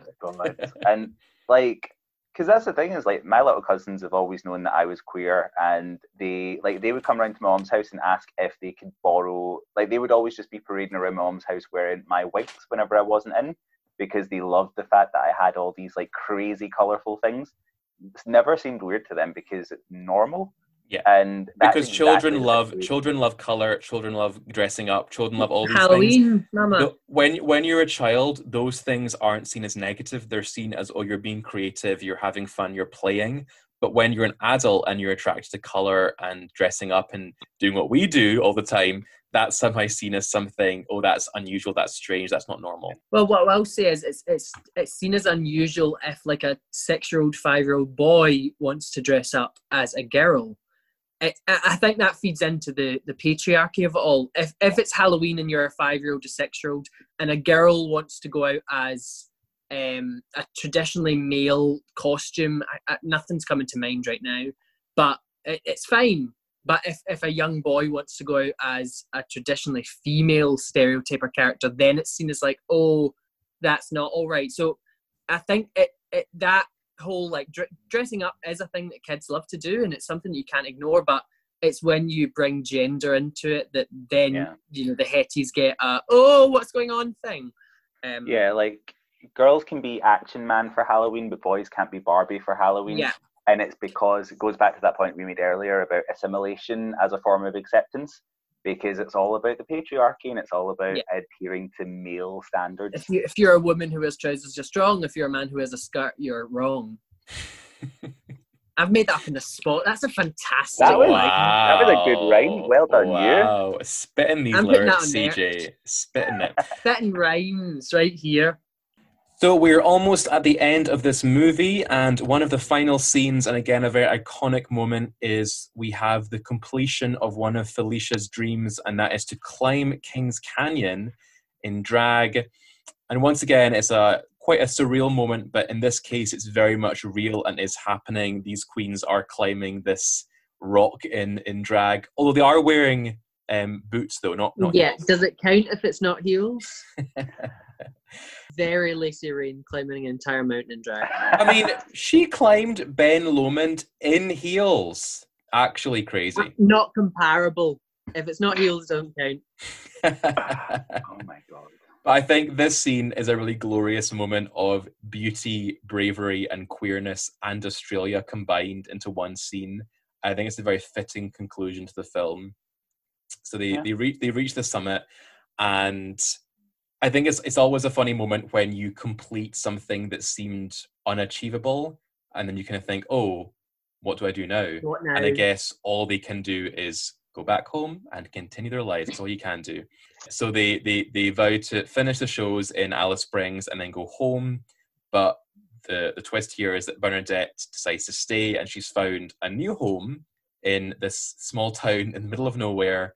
And I think it's surprising because at the start of the film, she was quite resistant and reluctant to go to this place, but now she's found a home here. Yeah, I think it's definitely interesting because, as you say, she was the least receptive to the idea of going and ends up wanting to stay. Like we said earlier, the whole thing, Bob would be such a better character if there wasn't the whole messiness of his relationship with Cynthia.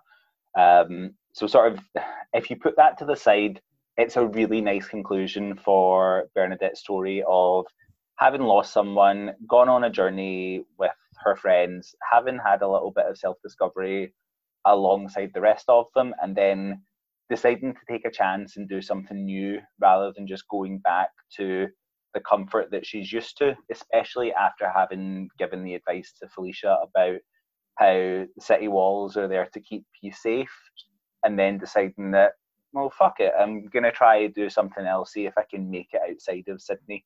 And it's quite empowering in a way to see her do that. But as I say, the whole thing with Bob and Cynthia kind of makes it a little bit weirder. But I guess you could hope that, I mean, it's suggested that the relationship between Bob and Cynthia was not a loving one, but it's quite clear that Bob seems to care for Bernadette in a much deeper way. So you would hope that that is a more true relationship. But yeah, like what you're saying there, that Bernadette does say that she will never know if this thing will work unless she tries it, and that's what she does. So good on her. I want to comment that when she's standing there in the white robe with the blonde updo, she fully looks like Madonna as Evita, wrinkles complete. And one of my favorite lines from the kind of denouement of the film is the mum when she's talking about the kid. I don't know if anyone else wrote this line down. Morals are a choice, and he'll decide on them when he's good and ready. I don't have any analysis of it. I just thought it was a really fun line of morals are not this, concrete. Everyone subscribes to the same thing of what is good, what is bad. You have to find your own path through this life, and you have to decide where you draw the line in the sand of what is a morally good thing to do and what is morally bad. And that this kid, some people would say this kid agreeing to go with these drag queens is morally wrong. Many folk would say that all of those people, whether it's the drag queens, the trans women, or the lesbian mother, that all of their lives are unmoral and wrong. Yeah. But yes, as you say, morals they're not black and white, and they are, in a sense, they can be individual, what you think is a right or wrong thing to do, rather than what society thinks is right or wrong. I mean, I will disagree on that point. Morals are what I consider to be right and wrong, and everyone else. Sorry, God, we forgot that you describe how we've to live. But that relates back to that discrimination thing of that discrimination is based on your morals to an extent when it comes to certain things.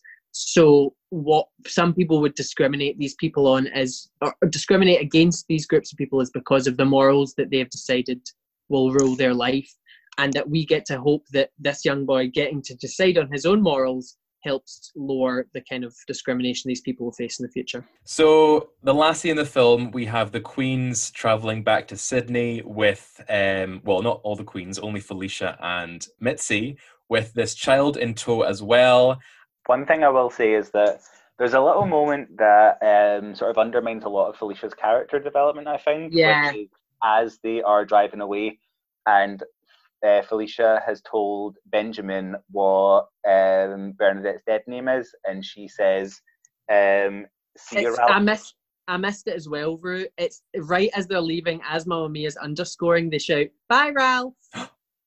Oh, that's a shame. That's not great. And does a lot of the character depth, and even worse, it's played for laughs because we're meant to go, "Oh, those kids."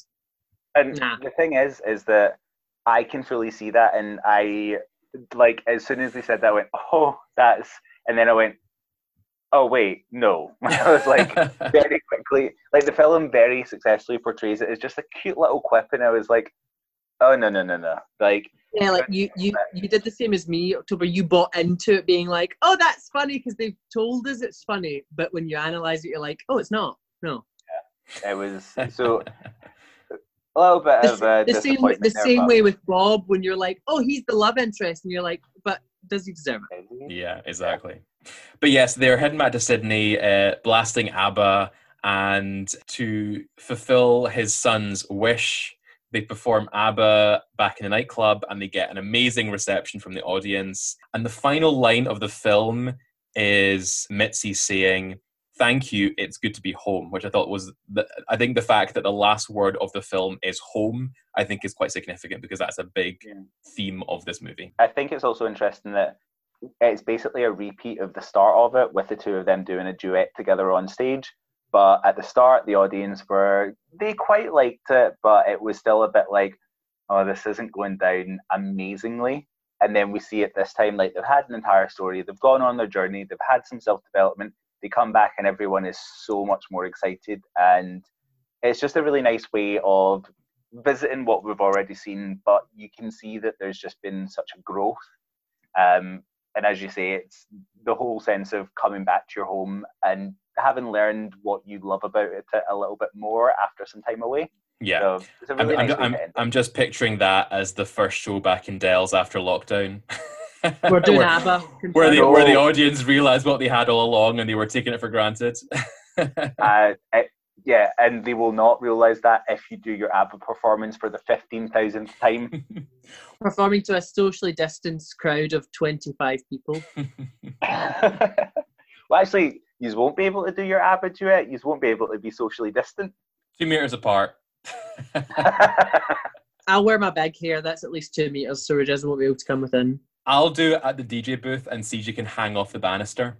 Lovely, yeah. We'll do it on each of the tables facing the bar. They're at least 2 meters apart. Okay, guys, so I think we are finished with this movie. Now, one point I wanted to make that we never actually discussed is the movie's title. Once again, it's quite a long one. The Adventures of Priscilla, Queen of the Desert. I like this title. It has the word queen in it. The word adventure suggests a journey of discovery, and something about the word Priscilla just seems gay as fuck to me. I don't quite know why. It just sounds gay. I mean, when have you ever heard of a straight person called Priscilla? Priscilla is nah. She was a secret lesbian. Confirmed. Oktoberfest spelling the T. Like, yeah, I think the title fit it. Yeah. I like the title. I think it's far superior, as everything with this film is superior than To Wong Foo. But yeah, any closing thoughts? Shall we do our scorings out of 10, Queens? Let's do our scorings. Yes. Guests first. October, what are you giving this film out of 10? I would give this film, can I do decimals? For fuck's sake. Integers only. Integers only.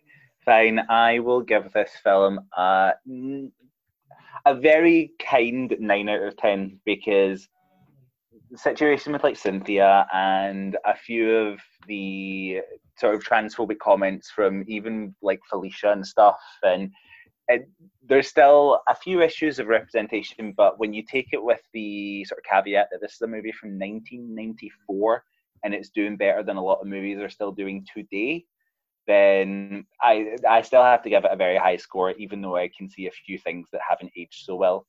So 9 out of 10, loved it. One of my faves. Okay, so yeah, like October, this film was one of my favorites.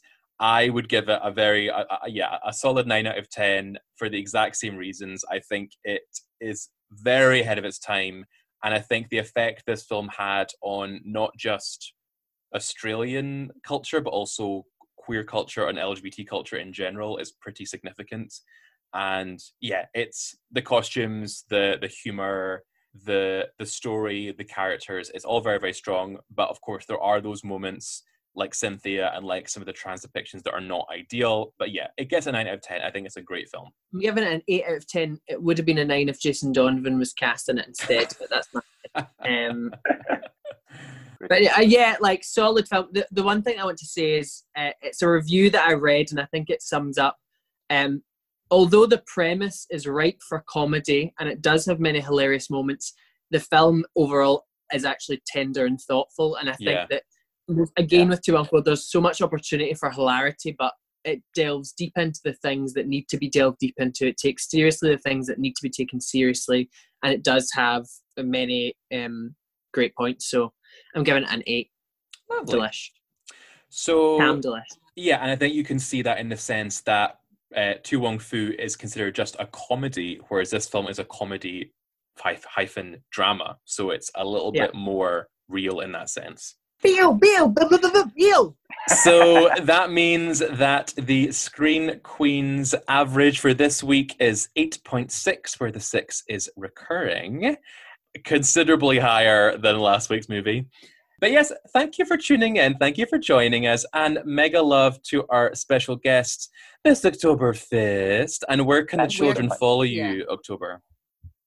You can find me on Twitter and Instagram, October_fest. And I also have a WordPress blog where I occasionally ramble about things that interest me. So if you want to hear the ramblings of a disgruntled transgender drag queen, then you can find me there on Facebook or just on a street corner yelling obscenities at people. Where can the children find you, Rajazzle? They can find me at Rujazzle, RUJAZZLE. And where can they find you, CJ? On all social media platforms at the CJ Banks. Yes, and check us out for all of our online digital drag shows, all things on our socials, and at the Bingo Babes as well. And make sure you're following our brand new accounts at Screen Queens. Queens spelled Kweens, as we'll be updating that with more information on upcoming podcasts. Yes. And we can reveal, to close this episode, our film for next week is a more recent film, something from the noughties. It's British, and it is Kinky Boots. Yes. We are featuring a very special guest who indeed got her name from this movie. We're having special guest Miss Lola Fierce on the podcast to help us discuss a film which she might have seen, I don't know, maybe once or twice. Hundreds of times. Wow. We'll catch you guys next time. Thank you for listening. Thank you for listening. Have a fabulous day and enjoy your life. Bye. Bye-bye.